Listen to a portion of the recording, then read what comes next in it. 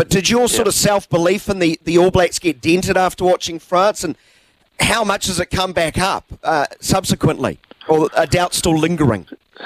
Yeah, I think, look, this New Zealand side, they're capable, of going all the way.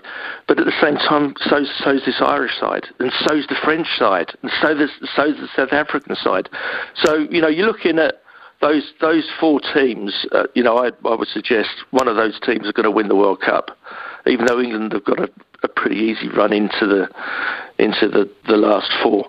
I can't remember it being this tight. I mean, it's fantastic, and this Ireland side, I watched them against South Africa, and my wife, she was watching it, she said, "God, this game's physical." And it was that was an understatement. The Ireland South African game, on both sides just threw at each other, but then you just see how much depth this Irish side has, and the way they play. And, you've got Johnny Sexton that's 37, 38. He seems to be marshalling everything.